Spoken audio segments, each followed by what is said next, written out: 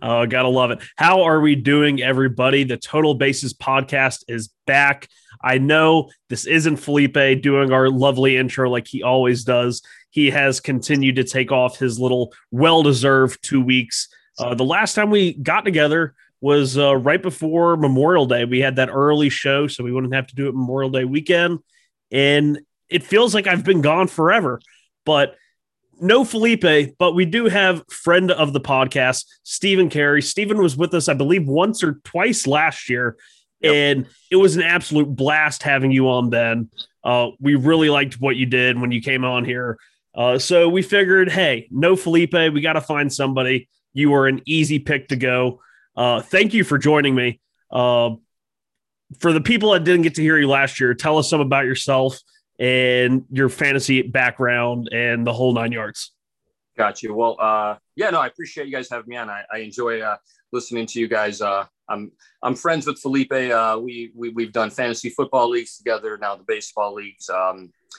He's definitely my nemesis in those leagues. It seems like a good fit that I'm here taking his place. I've been playing for quite some time. I don't know. I feel like, dude, I just love it. Last year, I was so excited to get some of it in, but then when the season came, it just didn't have that same thunder. But this year, getting everything back to normal, man, I'm all aboard. Yeah, last year just felt like chaos. A 2-month fantasy season. I was running around like a chicken with its head cut off. But when I asked you to come onto the show, I realized it was almost too perfect because you immediately told me, you said, well, I'm actually facing Felipe in our league this week. So I said, this will be a great time to hop all over Felipe.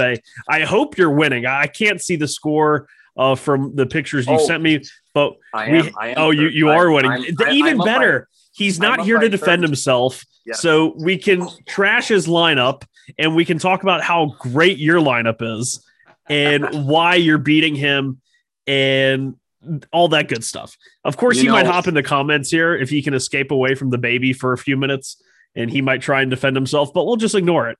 But we don't have to listen to any of him. Yeah, for the people that aren't watching and will just be listening to this on the audio version, right now we have the lineups of Felipe, a.k.a. the Black Hole Army, versus Stephen Carey's Mac Attack team, and they're two really good lineups. Your lineup's really anchored by guys like Cody Bellinger, Kyle Tucker, and Ronald Acuna. Meanwhile, Felipe has Jesse Winker, who is honestly probably one of the best hitters in the National League this year. Matt Olson, my guy, Will Smith, who, once again, we had this argument so many times over the last years, Will Smith for Salvador Perez, and here they are both facing off against each other, except Felipe has Will Smith, even though he has been telling me Salvador Perez, Salvador Perez, Salvador Perez. Do you remember when you drafted Salvador Perez or how many catchers had gone off the board then? And are you still, happy with his production this year? Oh, yeah. No. Completely happy. It's funny because I had to tag you and him in a post. Last week, I went heads up with, I'm bad with names, JT Real, how do you say his name? Real Muto. Real Muto, yeah. Forgive me with my names. I know who they are, but I took Salvador Perez before him, and it was probably – we're a 5-keeper league. I want to say we were maybe 2 or 3 rounds in. So you're looking at probably around 6 or 7. And people in the comments were like, and I kind of took some shit for taking Perez first. And I had to point out that in my head-to-head matchup that Perez did outscore him. And he's outscoring Mr. Smith this week too. So I'm happy with his production. Honestly, like, it's silly enough, when I took Perez, the whole reason why I took him was honestly just gut. I'm like, both of these guys get injured. I just feel like Perez isn't going to be as hurt as Real Muto. So that's honestly my. That's a good bet. That was a good bet to make. I can acknowledge that Salvador Perez is valuable in fantasy. I'm just so worried. He's always been this hacker, just swings at everything. Yep. And still a 2.3% walk percentage this year. He does have a career high strikeout percentage at 25.3, which is a little worrying. But the thing that had me really worried about him last year was that really high BABIP. The BABIP has normalized. He's still batting 280. slugging over 500, 16 home runs out of a catcher. That would pretty sure that leads the league this year. Mike Zunino might be like right behind him, but yeah, that's fantastic production. But one of the things that I wanted to talk to, because the last time we were able to meet as a group was, 2.5 weeks ago. And since then, we've had a lot of interesting developments, especially in terms of injuries. And if we go to your first baseman, you just recently got back Cody Bellinger. How did you replace Cody Bellinger when he was out for the last month or so?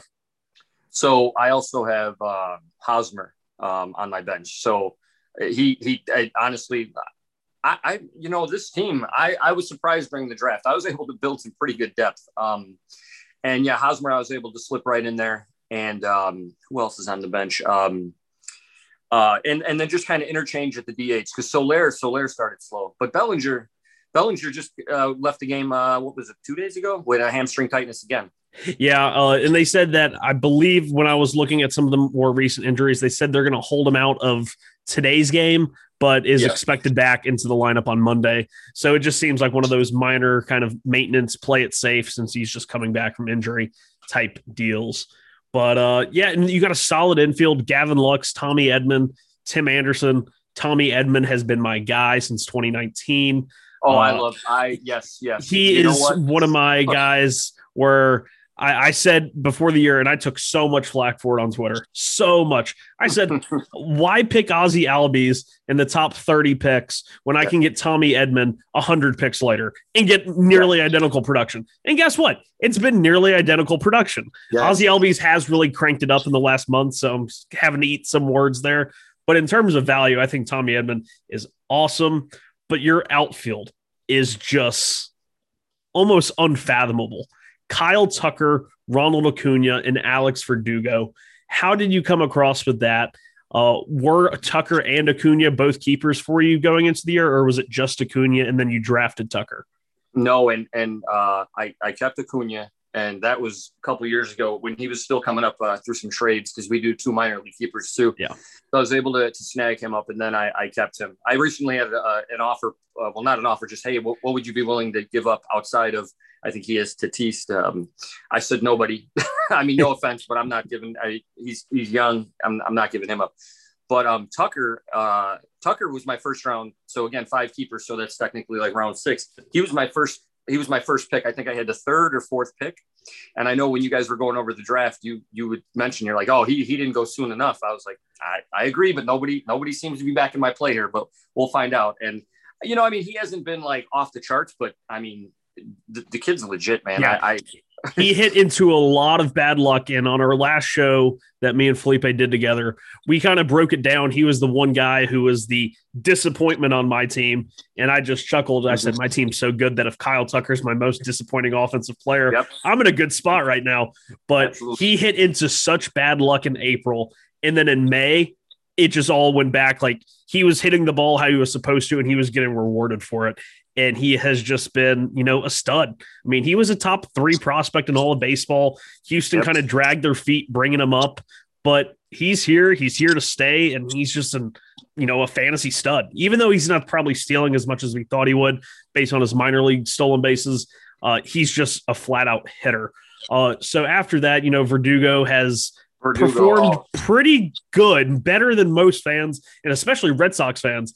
I know they said since the trade, they went back, and I believe Verdugo actually has a higher OPS, or it wasn't OPS, it was average and I think on base, than Mookie Betts since the time of the trade. I was watching a Red Sox game the other day, and they had, they were comparing the stats, and obviously Mookie's the better player, but he's off to a slow start this year. Verdugo's, been red hot. So it's not nearly a lopsided deal as people probably thought.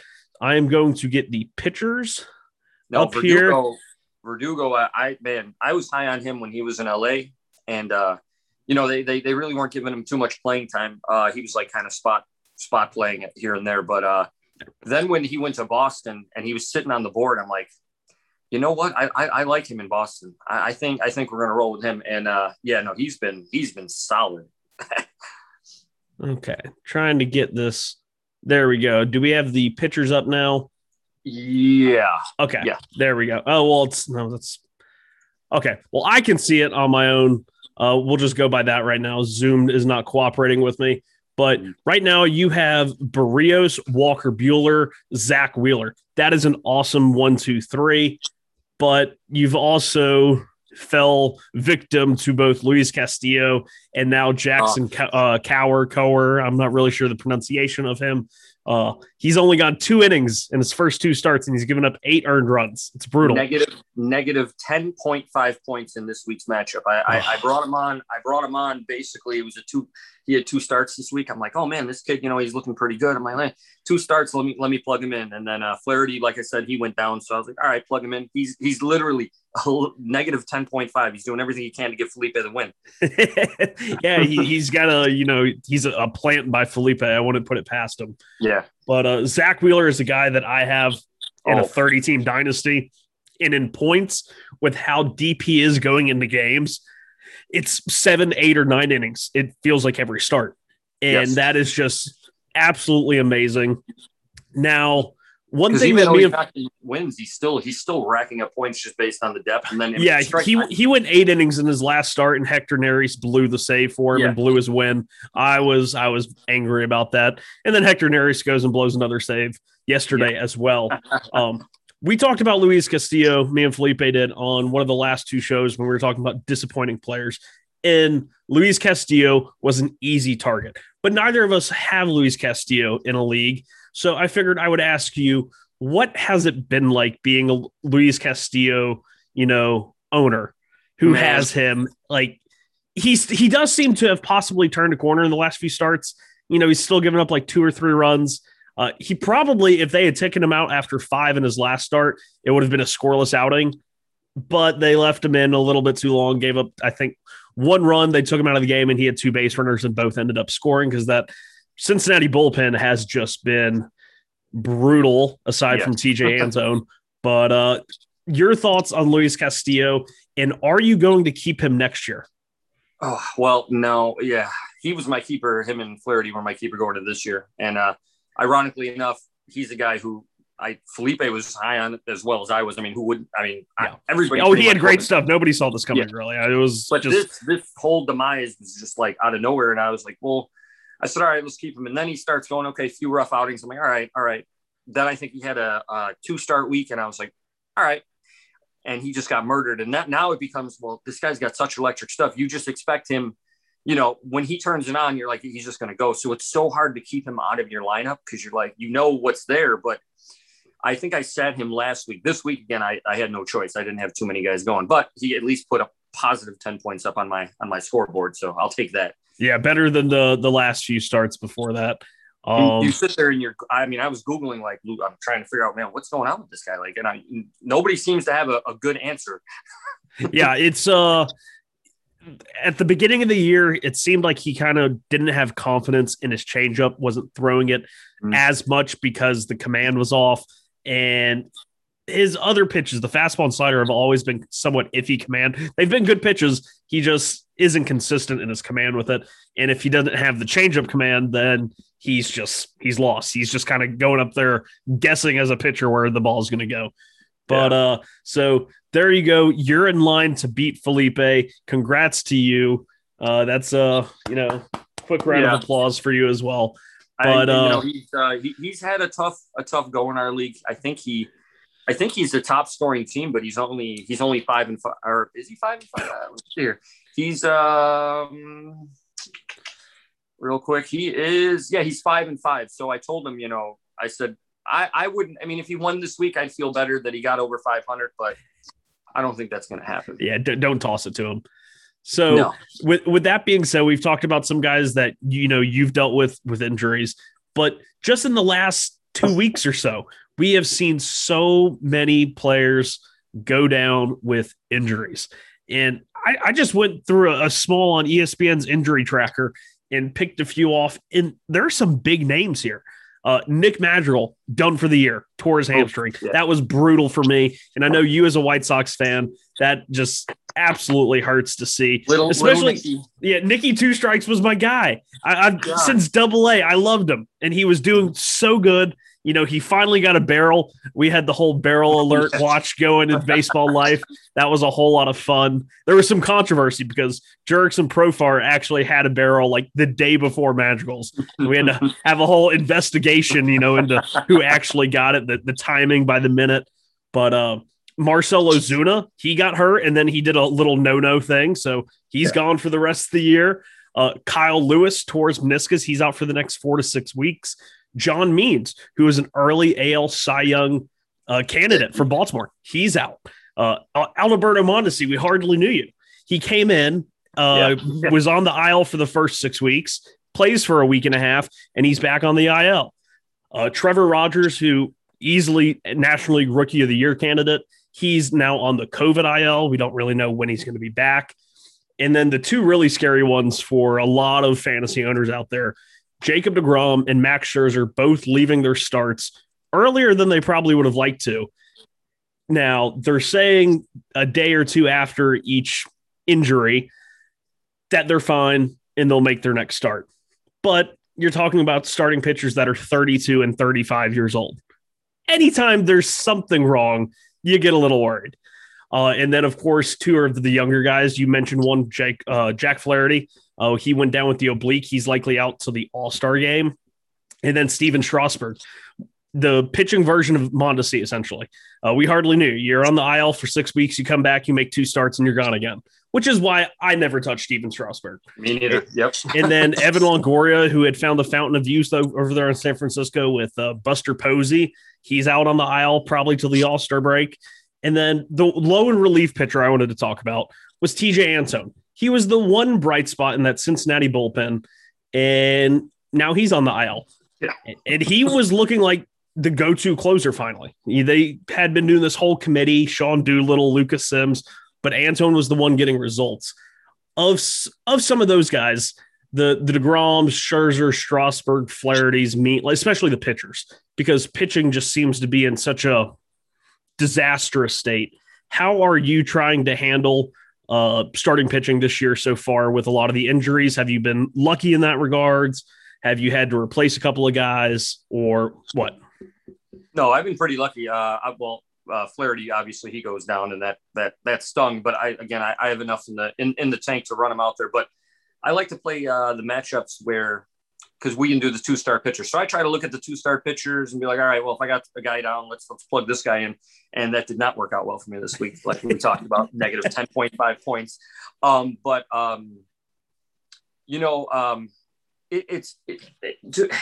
I don't understand like DeGrom again, Felipe has DeGrom. He gets hurt, but he scores 31 points. I'm like, and that was the greatest part about that start was, he left after 6 innings and only 80 pitches, and he had 11 strikeouts in 6 innings. Yeah. And then they said it was a right flexor tendon in his elbow. And this was the part that blew my mind was DeGrom said, yeah, I felt it earlier in the week in one of my bullpens. He said, but I felt like I could pitch with it. And he goes out there, throws a 1-hitter through 6 innings with 11 strikeouts. And it was noticeable. The velocity was down to 98 miles an hour. He threw one that was 96, and I thought my heart was going to fall out of my asshole. Pardon the language. I thought it was like, I said 96? Like, he hasn't thrown a fastball lower than 97, I think, all year. And a 96 came out there, and I was like, yeah, he's done after this inning. How insane is that? The guy throws 96. Especially, I remember his debut. He was hitting 94, maybe 1 or 2 95, 96s. But, yeah, that was wild. Hopefully he only misses the minimum amount of time because what he's doing this year is just bonkers. Absolutely bonkers. Insane. And hopefully Max Scherzer, he's a prime trade candidate, could really become, fantasy relevant if he goes to an even better team. Washington's sitting in the cellar of the National League East right now. Probably not going to get as many wins as he thought he was going to. But it's not all doom and gloom. I went back and I also looked at some of the recent injury updates of players coming back.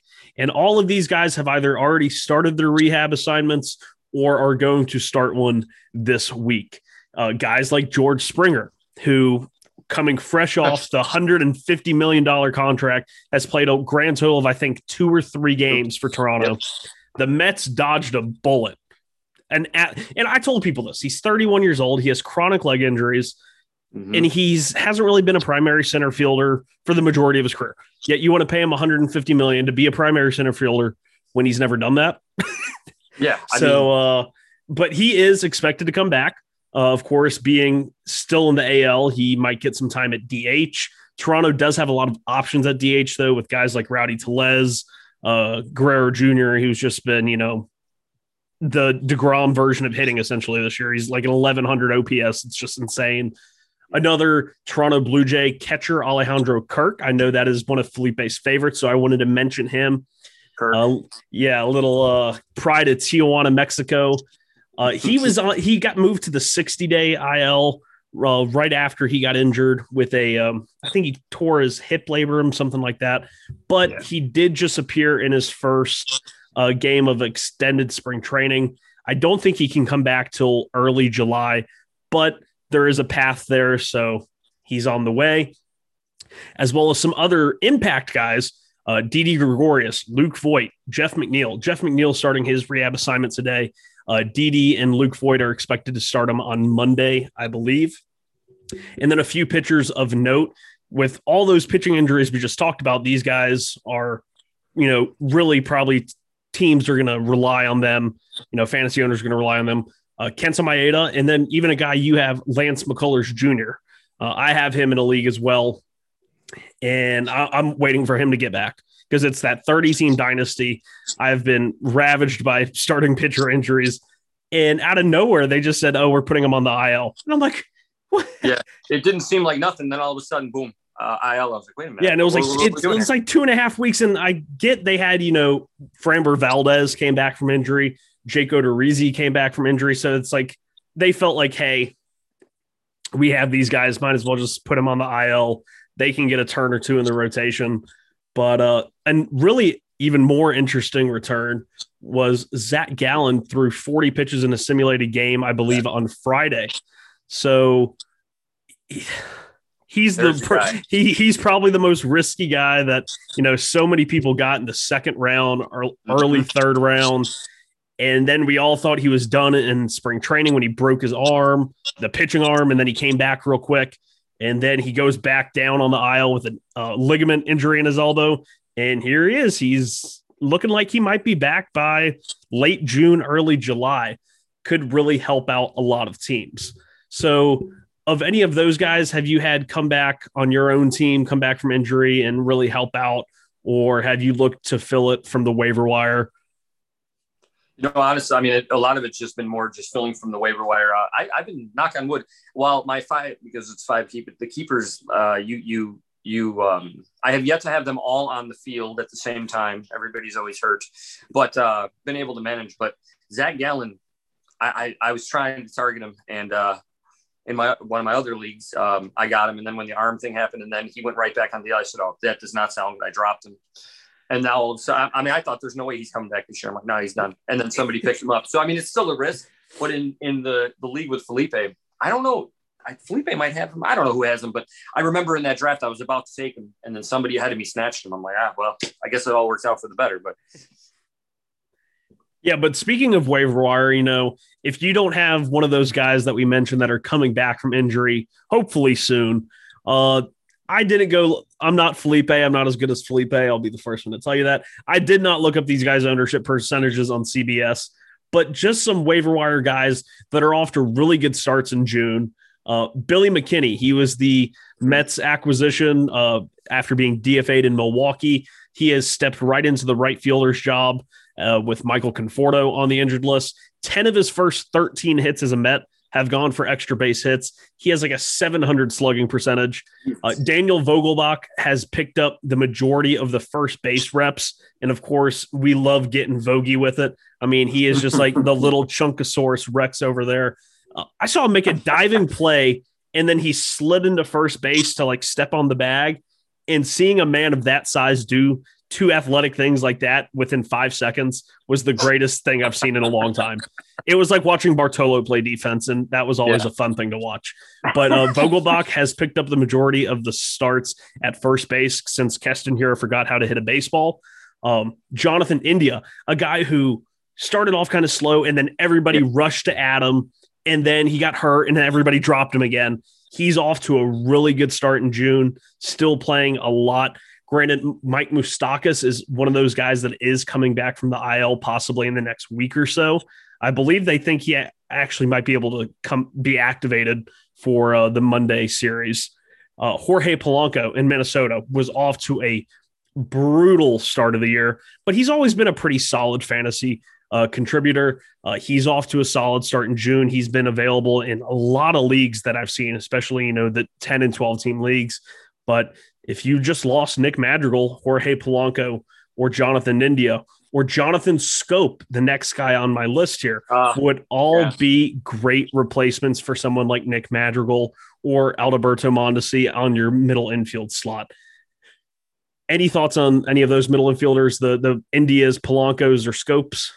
I can't touch Scope because every time I touch him, he just falls off the earth.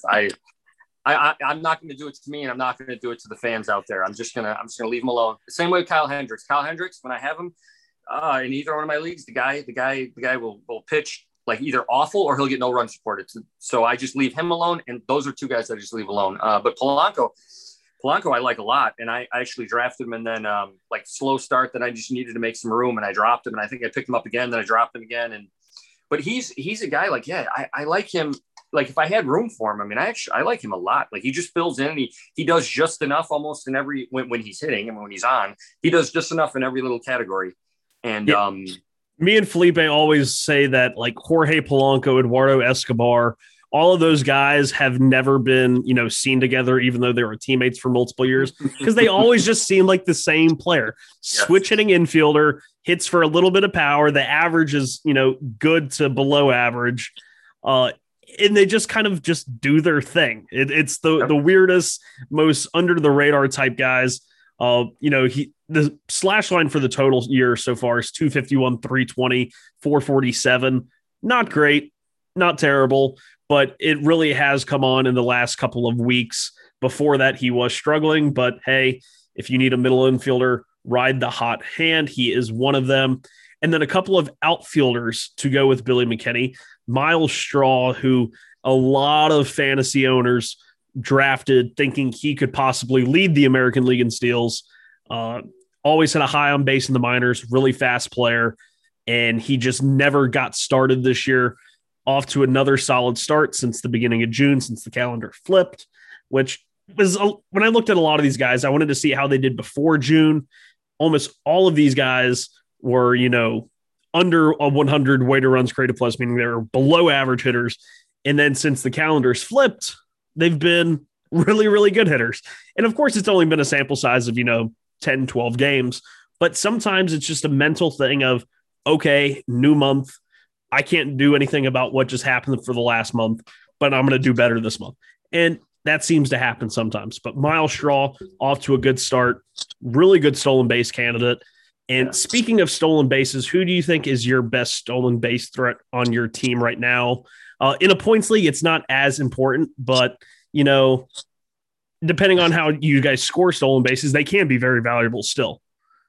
Yeah, I think stolen base wise, I thought Tucker would be, up there, but he hasn't stole as much. But Acuna, and then actually Tim Anderson. Tim Anderson's been, I think he's got like 12 steals on the season. Yeah, and I believe Tommy Edman, he has like 11 or 12 as well.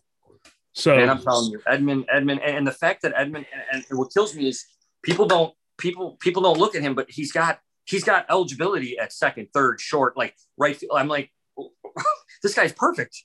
Yeah. This guy is perfect. Yeah, he saved me last year. When Paul DeYoung went down with COVID with like half the Cardinals team and they moved him to shortstop. He picked up shortstop eligibility when I had nobody with shortstop eligibility in a 30-team league. Like I think the only player that was shortstop eligible and on an active roster was Santiago Espinal for the Blue Jays. He's like the 7th infielder. And I was like, I would rather just have no shortstop than have to start him. So when Paul DeJong went down with COVID or injury, or whatever it was in 2020, Edman played a lot at short, picked up that eligibility for last year and this year. Ended up flipping him over to Jacob Moses to get Carlos Correa. It's a deal that, Carlos Correa's really turned it on since May. Tommy Edman's been great for him, though, so it really has been a win-win trade for both of us. And then the last outfielder we'll talk about, and it's hard to call him an outfielder, but that's where he's playing and he is performing, is Miguel Andujar of the Yankees, who's picked up a lot of playing time in left field. He has done a pretty good job. We always knew he could hit. He's just one of those guys that throws the bat and finds the ball consistently. That will play. The issue was always going to be, how do you get him at bats? He couldn't play third base. Aaron Boone does seem really impressed by his improvements in left field. For the year, his slash line, he's batting .270 with a .430 slug, 5 home runs, 8 RBIs. Not great, but, it is what it is. He's only rostered in 22% of the leagues. Yeah, you're talking about a guy who's getting consistent at bats now with some of the injuries in that Yankees lineup and some of the inconsistent play of guys like Clint Frazier. So he's going to get every opportunity in a very loaded Yankees lineup. And if he's only rostered in 22% of leagues and you just lost somebody like one of the guys we just mentioned, like Marcell Ozuna, or I don't think we had any other outfielders, but if you just lost Ozuna, Andujar might not replace all of that production, but he's going to replace some of it. But you could do much worse.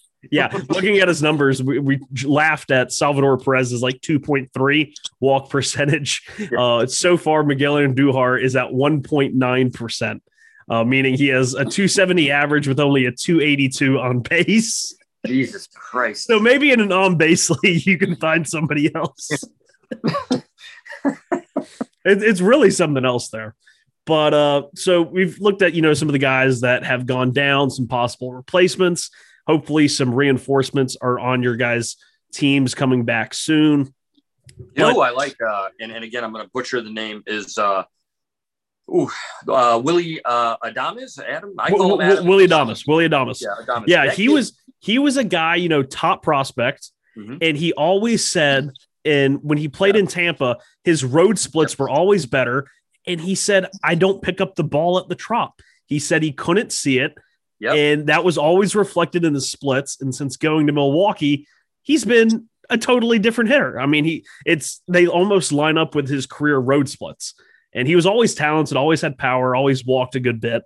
But he's been a real, I'm glad you mentioned him. He's another guy that has really turned it on since, being traded to Milwaukee.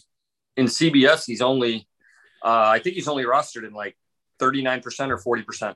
Wow. Which was crazy to me because I don't have the room for him, but I would pick him up in a heartbeat because and I was reading his road splits. Like they said he would have it, like he was on pace for like a 290 average with 30 home runs.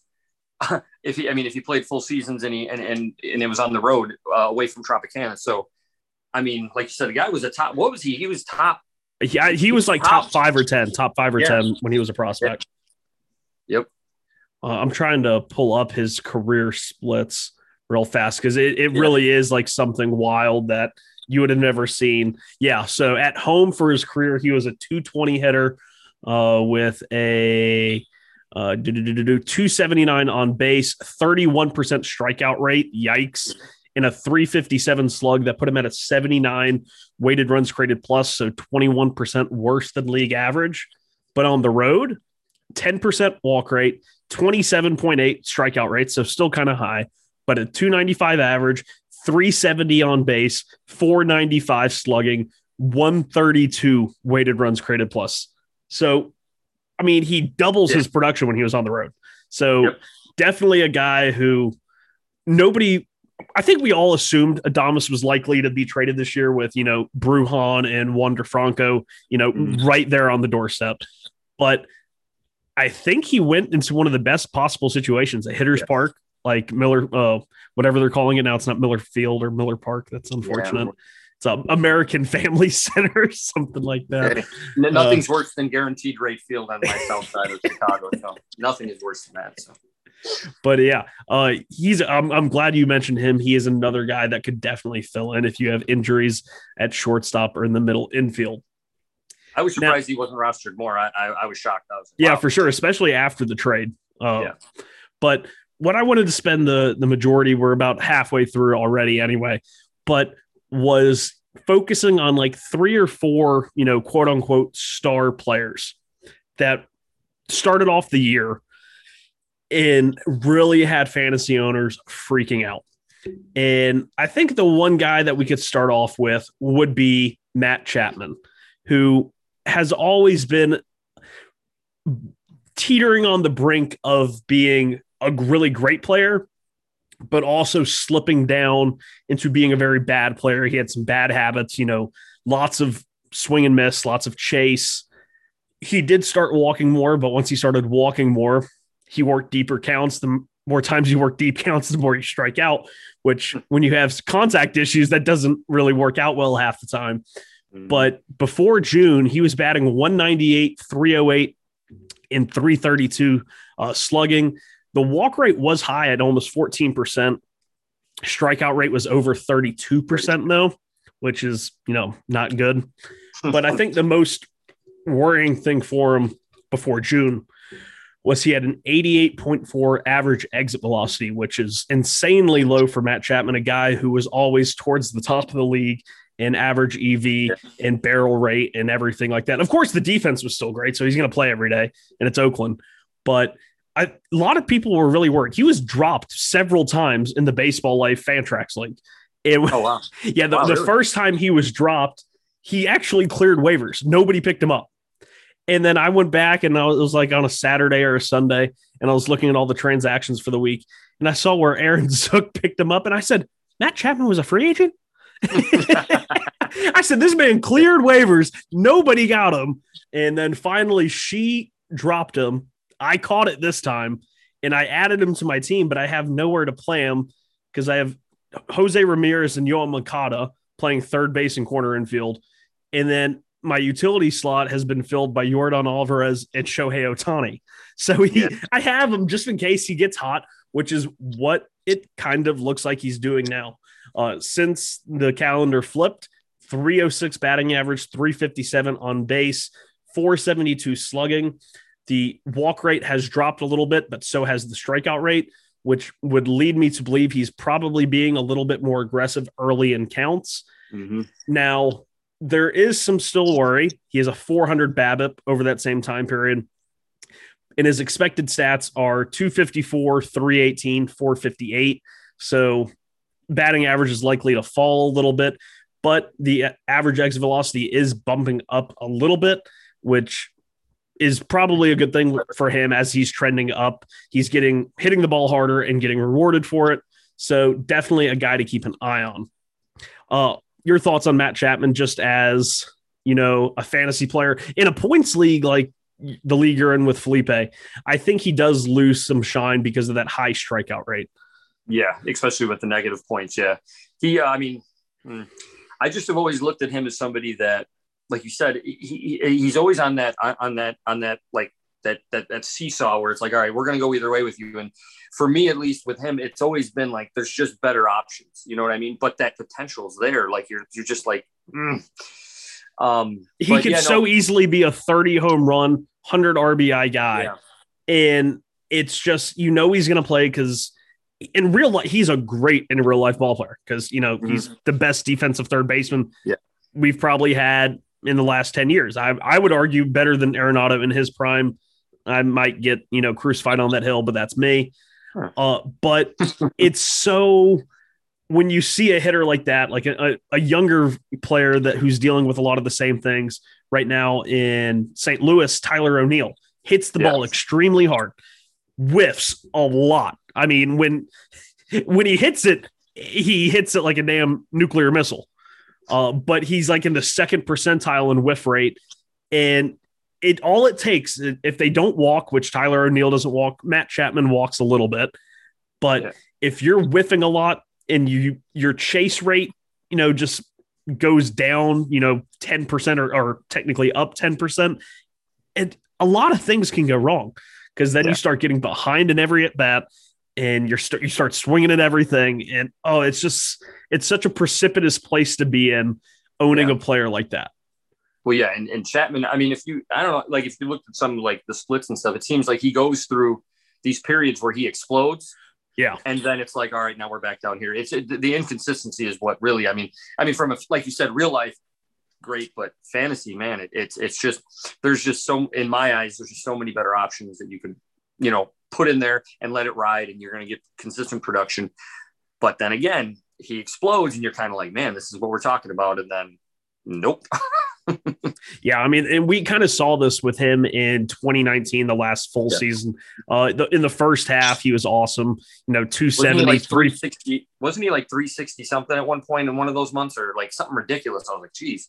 Yeah, he had the first 3 months 945 OPS, 865 OPS, 919 OPS, and then in July dropped to 683. Yeah. He had a hot August, back to 907, but ended pretty poorly. And for the second half as a total, he was a 222 hitter with a 26% strikeout rate. So we have seen, these ups and downs from Matt Chapman before. He is a guy that I wanted the Mets to trade for him more than I wanted them to trade for someone like Francisco Lindor, who, what do you know? I segued that as best as that was Felipe. That was Felipe-esque right there. So another stud, fantasy stud, has been for 5+ years, and gets traded, gets the giant extension, and for the first 2 months, he's a 198, 293 on base, 308 slugging. But I always thought his offense was a bit overrated. Everyone would see the 30 home runs and be like, wow, he's a 30 home run hitter. He hit 30 home runs and 30 doubles, and he stole 15 bases. That's awesome. But his offense always seemed to be so reliant on the extra base hits. And if he ever lost the extra base hits, or if they just turned it into more singles or more doubles, he never really got on base a whole lot. His career on base in Cleveland, I believe, was around like the high 330s. It was, pretty average on base. And it was always that 500 slugging, combining all those extra base hits that kept him afloat. But as a Met, in his initial struggles, it was the complete opposite. He had an 11% walk rate. He still wasn't striking out. The strikeout rate was under 16%. But he had a 217 BABIP, which makes you think, whoa, yeah, that's not right. But even when you watched him, you're like, something's not right. It's not just bad BABIP luck. He was lunging. He was out front. The timing was just so off. And I had never seen Francisco Lindor look like that. It was a very odd thing to see. The average exit velocity was only at 87.5 miles an hour, which is even lower compared to his, normal around 89. He wasn't hitting line drives like he's always done. But since the end of May, beginning of June, he's been a completely different hitter. Batting average up to 289, a 372 on base, which I believe would be the highest of his career if this was, an entire season's worth. And at 553 slugging, still 9.5% walk rate. That's much higher than I would have ever guessed for Lindor. And a 19% strikeout rate. The BABIP has normalized. It's almost up 100 points at 312, but it's not one of those that's insanely high that you think there's regression coming. The expected stats too back it up. 284, which is only 5 points off his actual batting average since June. 368, 597. So yeah, everything's going up for him. He is one of the two players that we will talk about of the reformed stars that has a 400 plus expected WOBA since June 1st. So he is a guy that a lot of people tried to buy low on him, and I'm sure a lot of people were able to get him buying low. And if they did, they are, reaping the benefits right now. Well, I think when I went and I looked at him and I was like, man, what's going on here? And I was kind of looking back and forth, and I'm like, and I happened to look at the game log because I'm like, all right, he's popping up here. And I noticed, I was like, you know what? the solution to Lindor is he just has to play Arizona all the time because that's his hot streak here. It starts with Atlanta, then he goes to Arizona. But if you look back when he played Arizona before, I was like, he's batting 420 against Arizona. He's got 5 of his like 15 RBIs in Arizona. Like I was like, just play Arizona, dude. We're good. We're good. I'm sure every team in baseball is saying that. Trust me, I thought that too. Like, Arizona's lost like 32 of their last 36 or something like that. And it's so funny because I see some of the guys in that lineup. Like Eduardo Escobar was leading the National League in RBIs. If that doesn't tell you that RBIs is not the end-all be-all stat for a player, like and Pavin Smith, a guy that is on Felipe's lineup facing you right now, is a guy that we've talked about since he was a prospect. Pavin Smith is awesome. Could really, if Trevor Rogers ends up missing any sort of time or has any sort of setback from if he has tested positive for COVID, which we hope he hasn't, Pavin Smith is a legitimate Rookie of the Year candidate. I was looking at the top first base players by Fangraphs WAR. I think he had the second highest National League among National League first basemen. It was Max Muncy at like number 2 or 3, and Pavin Smith was at like number 8 or 9, and the rest were AL first baseman. So Pavin Smith has been awesome. Josh Rojas, another guy that I'm a fan of, but oh my God, that team they don't have any pitching. You look at their bullpen and you're like, oh God. You know what? Hold on one second here. Okay, you are all good, man. So yeah, we've just to do a slight recap. We have Matt Chapman and Francisco Lindor both coming off, early struggles, one of which we really are buying into going forward. Francisco Lindor, Matt Chapman. If this was a game of poker, I'd probably, just hold, check. But going forward, you are all good, Steven. Kids, man, kids. But the next guy on our list is a former MVP, and I saw this tweet which really made me want to add him to the reformed stars list. And that's Christian Yelich. Yes. This is from Cream City Prospects. This is from Cream City Prospects on Twitter. I want to give him his shout out. I'm always so terrible about doing that. I'll remember a tweet I saw, and Felipe will say something. I'll be like, I saw that tweet. I have no clue who said it, though. But I saved this one. Christian Yelich started his 28th game of the season yesterday. His first 28 games started the season as compared to his first 28 of his 2018 MVP season. 2018, 28 games started, 124 plate appearances, 4 doubles, 1 triple, 3 home runs, 773 OPS with a 346 BABIP. In 2021, 28 games, 124 plate appearances, 3 doubles, 1 triple, 3 home runs. So identical amount of triples, home runs, identical 773 OPS, in a BABIP of 345, which is 1 point lower than what it was in his first 28 games in 2018. This is like Chris Davis-esque, right? Like, it really is. Speaking of Chris Davis, was another guy we could have mentioned in the news. He was DFA'd by the Rangers, which honestly, he was batting. What did they have it? It was somebody said they just needed him to play like 27 more games, and he would have been at 247 something. It wasn't batting average. It wasn't hits. It was something. They said they should have let him play 27 games. But no, Christian Yelich is a guy who, among all of these guys, probably struggled the least before June. And that was because he had a 386 on base, but only a 333 slugging. That's kind of bonkers. Yeah. He had a outrageously high 17% walk rate and a very un-Yelich-esque 34% strikeout rate. Oh, wow, really? Yeah. A BABIP of 415. So when he was putting it in play, he was getting pretty lucky. He was hitting the ball hard, 90.4 average exit velocity. But the issue was, and this is what kept his slugging down and his batting average on the whole down, he had a -1 average launch angle. He's just pounding it into the ground. He's not lifting the ball. He's not hitting line drives, which is really, his game. He was a line drive hitter for the first 4 years, and he finally learned how to consistently lift the ball, and that was when he took off in 2018. Mm-hmm. But since June, the batting average has actually gone down a little bit, but I wouldn't be worried about it. The BABIP has gone down over 140 points to sub 275. That's pretty low for Christian Yelich. He has a 422 on base, buoyed by a 24.5% walk rate. And the strikeout rate is down from 34% to 22%. So, yeah, that 22% seems a whole lot more like Christian Yelich. Yeah. And most importantly, the expected batting average is 250, still low by his standards, but expected on base is 408, expected slugging is 533. So that kind of all lines up with his actual on base and slugging so far. But the launch angle is up from -1 to +10.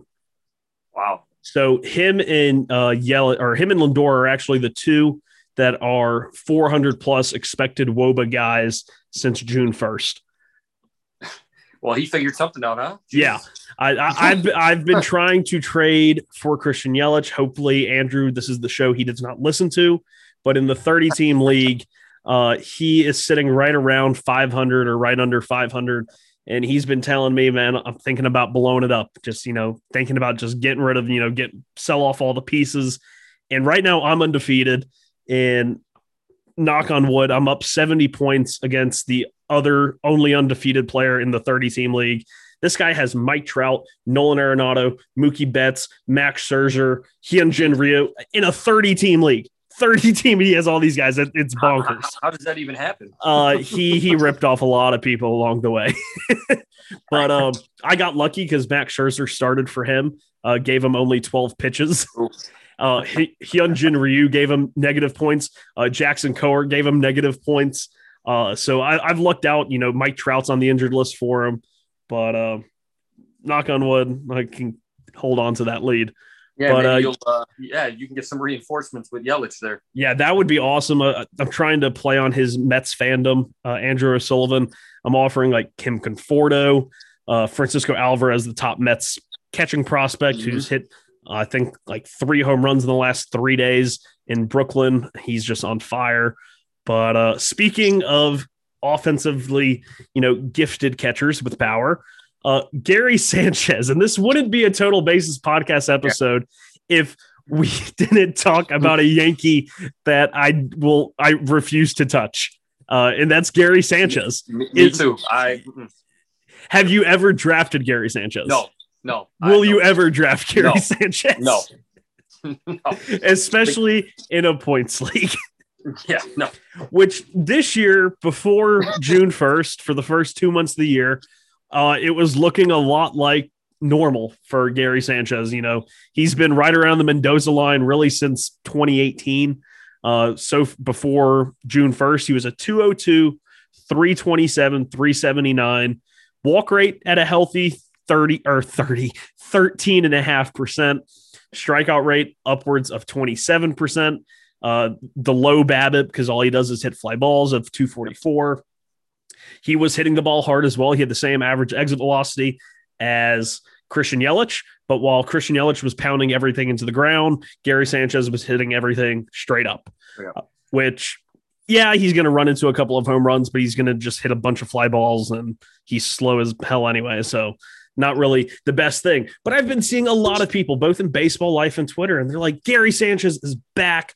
Since June 1st, he's batting 303 with a 343 on base and a 576 slugging. This is the guy that they drafted to be their catcher. He's their catcher. Nothing could go wrong. This totally isn't lucky and everything like that, because he has a 5.5 walk percentage and a 40% strikeout rate. But hey, this is their guy. He's back. He is legit. He is for real. And to go with that 40% strikeout rate, he has a 471 BABIP. A 471 BABIP. What? Yeah. What? I looked at that again. I was wait, what? I was like, really? Yeah. Yeah, no. It's insane. And of course, that is helped out by the fact that his average exit velocity since June 1st is 95.4. That's high. But the launch angle over that same time period is 30 degrees. That's either every at bat is ending in a strikeout, home run, or a 375-foot fly out. That's all that's the three true outcomes because he's not even walking so much since June 1st. He's just hitting clouds. Yeah, he's poking the holes in the clouds. But yeah, his expected stats, when you compare him to his actual stats since June 1st, the 303 batting average comes down to a 244 expected batting average. The on base of 343 comes down to a 267 expected on base. The slugging does stay at a healthy 492. And I think a lot of people in the fantasy world would take that 244, 267, 492 slash line, especially at a catcher. They would take that. Mm-hmm. It's just 471 BABIP, 40% strikeout rate, and the walks have cratered. I really cracked up this week when I saw everyone saying Gary Sanchez is back, guys. Gary Sanchez is back. And I said, are you sure? So you just have to screenshot those, and then in about 2 weeks, check back in. when they start complaining that Kyle Higashioka is the starter and needs to play, and because hey, he had a 3 home run game. He's a great hitter. Don't you know that? I'm telling you, this wouldn't be a Total Bases podcast if I didn't take passive aggressive takes against Yankee players. But you sound very adamant when you said you would not touch Gary Sanchez. What is the main reason behind that? Have you ever been tempted to draft him even back when he was really, coming onto the scene and he looked like a 260, 270 hitter rather than a Mendoza line type hitter?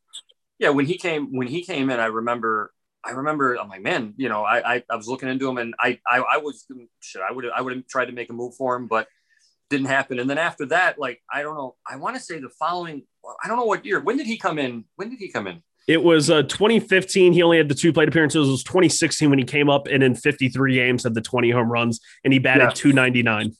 So there was that following season. I know I was looking for him, but then as things went on, honestly, I just saw, I was like, whoa, wait a minute here. This, I don't know how to explain it. It's just like, I felt from the get-go, like, I'm like, this dude is just overrated. This guy is not, I don't understand what they see in him, because again, when you take a look at it, especially from, I look at a lot of stuff from the fantasy standpoint and I'm just like, there are just so many better, again, there's just so many better options. I mean, don't get me wrong. When you get to the bottom, 10 maybe, I mean, you're going to use him. I mean, he'll be useful, but that first group, like, I just feel like there's just 2 extremes. Either people like pump this guy up to much more than he is, or they just absolutely can't stand him. Like, no, we're not touching him. There's no in between with this guy. Yeah. I mean, you look at him since 2018, and this isn't a small sample size. This is over almost 300 games and 1,200 plate appearances. 204 average, 301 on base, 450 slugging. Has 70 home runs, which I believe since 2018 is the most by a catcher. Salvador Perez missed an entire year, so he wouldn't be there. It's the most home runs by a catcher. Probably top 3 in runs and RBIs at 151 and 173.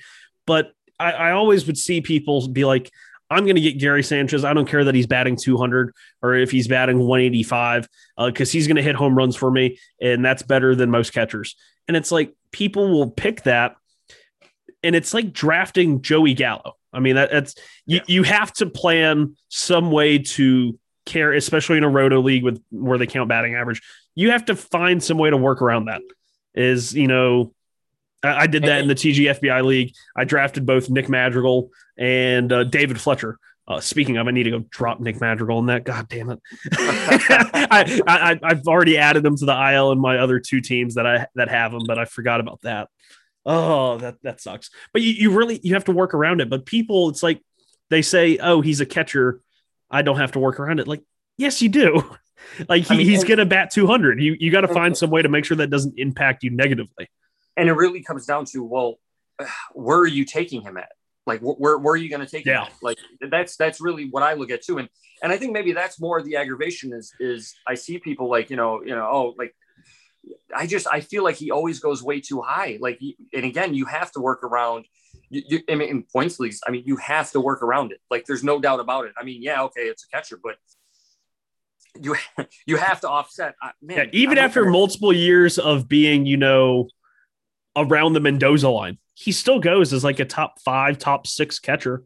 And it's like people will They love putting themselves out there because they think they might get the rebound Gary Sanchez that hits 280 with like 40 bombs. And if you draft him and he does that, then yeah, that's a league winning player right there. But Absolutely. if you look at the top three catchers according to F4, and I'm pretty sure they're the top three in terms of WRC plus as well. You look at Buster Posey, Omar Narvaez, and JT Realmuto, and Yasmani Grandal and his 163 batting average. It has the sixth highest WRC plus. I absolutely love that. I'm trying to get it where his WRC plus will actually be higher than his batting average. He's almost there. He's almost there. 163 average, 140 WRC plus. We're going to really push for him to get there. But Omar Narvaez was a guy that I would get free the last like 3 years. Yeah. He'd be at the end of a draft, and he was always a good hitter going back to the last season with the White Sox. And then he went to Seattle and he hit, and he would just sit there at the end of drafts. And especially in a 2-catcher league, I would pick one, like a Will Smith or somebody boring, and a couple of guys at the time. Carson Kelly, I've picked a couple of times in 2-catcher leagues. And then I would get Omar Narvaez for like in the last round. And every single year he's paid off money for me. And of course, when we were doing our Build-A-Bear lineups, Build-A-Lineups this year for 2.0, I talked about Omar Narvaez. I was like, he had it down 2020. I said he was already cheap to begin with. He might not even get drafted this year. If you're in a 2-catcher league, you need to get this guy. What happens when we go into draft day? Every catcher that I had talked about and said, I'm getting this catcher, I didn't get any of them. Will Smith got picked by Jet Dry. Omar Narvaez got picked by James Handeboat. They just started flying off the board. And I'm like, what am I going to do? And I ended up with like Carson Kelly and Tyler Stevenson, who Tyler Stevenson's been awesome so far, splitting time with Tucker Barnhart in Cincinnati. He's another guy who, since June 1st, has been, really good. He's been kind of up and down, but former first round prospect. So can't really miss with that. And Carson Kelly was off to an insanely hot start before he fouled a ball off his foot and broke his toe. But, that's how you had a little gem in him there for a minute. Yeah. And I was like, because when I saw Will Smith, Jet Dry, if you listen to any of our draft recaps, me and Felipe, we try and be nice, but some of his drafts just make no sense. It's like he picks names out of the hat. And of course, you always like when he does that, it's somewhat unpredictable. And when he picked Will Smith, I thought I still had like 3 rounds before I could draft Will Smith because it was pretty early. Nope. Will Smith off the board. Will Smith's name must have came out of the hat a lot sooner than I did anticipated. Yeah. And it was just one of those very unfortunate things. But the catching seems to have been, slightly better this year compared to past years. Right now, with among catchers with at least 50 plate appearances, there's actually 23 of them that have a WRC plus over league average, over 100, which seems like a very high number. Yeah, I don't understand. I don't have. Maybe you have a take on it, but the catching spot, it's just always strange to me because I always feel like there's guys out there that can again, working around it. If your lineup is built a certain way, you can work around it. And I always feel like there's guys out there that you can put in, or they don't get drafted or whatever it is. And they end up sitting there. And I'm like, I just don't, the perception of catchers is very strange to me in the fantasy world. Like, I feel like either you're hyping people up too much or you got to get them. I mean, I get it, the top 5 guys, whatever, but there's a lot of like, just quality, get you by type of stuff if your team is built right. But yeah, it's a strange dynamic with catchers within fantasy leagues, how people perceive them. Yeah. I've always looked at it this way, is a lot of people will pick a catcher because they want the best catcher. They want to get something out of catcher. Several years ago, I think it was in the very first year we did a Baseball Life actual fantasy league, friend of the show and former guest host Mario Margola, he picked JT Realmuto and Gary Sanchez with back-to-back picks in like the 4th and 5th round. Wow. We're like, what? That's aggressive, huh? Yeah, it was a 2-catcher league, but he went out there and he got the 2 best catchers at the time off the board. This was, I think, 2018. But it was like, wow, he really did that. Like, how many other hitters were available that were probably far more reliable and going to play far more many games. And so my strategy when it comes to catchers has always been find somebody that is going to suck the least and hurt me the least. And just like a baseline, I'm not going to go shoot for the moon and use a really high pick to get a catcher. That just it's courting disaster. And so that's how I end up with a lot of Omar Narvaez. That's how I end up with a lot of guys like, what was his name? Carson Kelly. I've had Carson Kelly for 2 or 3 years now, ever since he got traded. And Sean Murphy in Oakland, Jorge Alfaro, even though he strikes out, I would never touch him in a points league. But these are all guys that, they don't hurt you. It's just, no. And they play more than your average guy, especially Murphy and Alfaro. They're like the 2 highest, percentage of guys that are catching. Murphy is the only catcher in baseball. Actually, he's one of 3. Salvador Perez is 1, and Wilson Contreras is the other that have at least 200 plate appearances. So it's one of those. Just you have to find somebody that hurts you the least. But that this whole spiel on catchers wasn't even planned. I liked how it came to it though. Mm-hmm. It was fun. Well, Steven, I am glad that you came on. You were able to fill in for Felipe. I can't wait till Felipe's back so I don't have to do this anymore. I love when he's the one throwing me the questions. I'm in a whole different realm here. I try my best.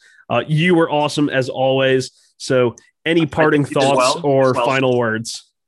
No, actually, I'm a little disappointed. I thought we were going to spend a whole 2 hours on the topic of the Pirates Cubs play with Javi Baez and how they exploded. And everybody lost their mind. I was going into this like, yes, we get 2 hours to talk about this. Yeah. Well, you know what the best part about it was? That not even 2 weeks later, Ke'Bryan Hayes hits that home run and doesn't touch first base again. It's like, what is it with the Pirates and not wanting to touch first base? Their biggest struggle this year has been first base, literally. Oh, yeah, that cracked me up. And, of course, on the same night Ke'Bryan Hayes did that, Bobby Witt Jr., I'm not sure if you saw the replay of that. Yep. He hit the 2-run, 3-run home run. It looked like he stepped on home plate and the umpire was looking right at him. Yeah, I thought he did. But Yeah. The umpire even brushed off home plate afterwards. I don't know what happened there. I would love to hear what the umpire said if they interviewed him afterwards. But thank you so much once again, Steven, for coming on the show. Unlike Felipe, I always forget what day all the other shows are on. I do know that Dong City is on Mondays. I think they are going tomorrow. Be sure to tune in to them. I'm sure they will have some replies to our Gary Sanchez and Miguel Andujar takes. They always do. And then later on in the week, we have the Step Back with Jacob and Leon. Almost forgot Leon's name, as the basketball playoffs wrap up. And as well as Matt and Randy on the Audible. I believe they're going on Fridays now, Friday afternoons, Friday evenings, as we talk about, some of the OTAs, mini camps. Julio Jones got traded. That was the kind of the big news in the NFL world. But be sure to check out all of our other life groups: Basketball Life, Baseball Life, Wrestling Life. Forgot about that one. They have their own podcast. Corey Richmond, he's awesome. He's been on the show several times. So be sure to go out there and give them your love as well as us. For the Total Bases podcast, this is Sean and Steven. Thank you for joining us. Everyone, have a good one.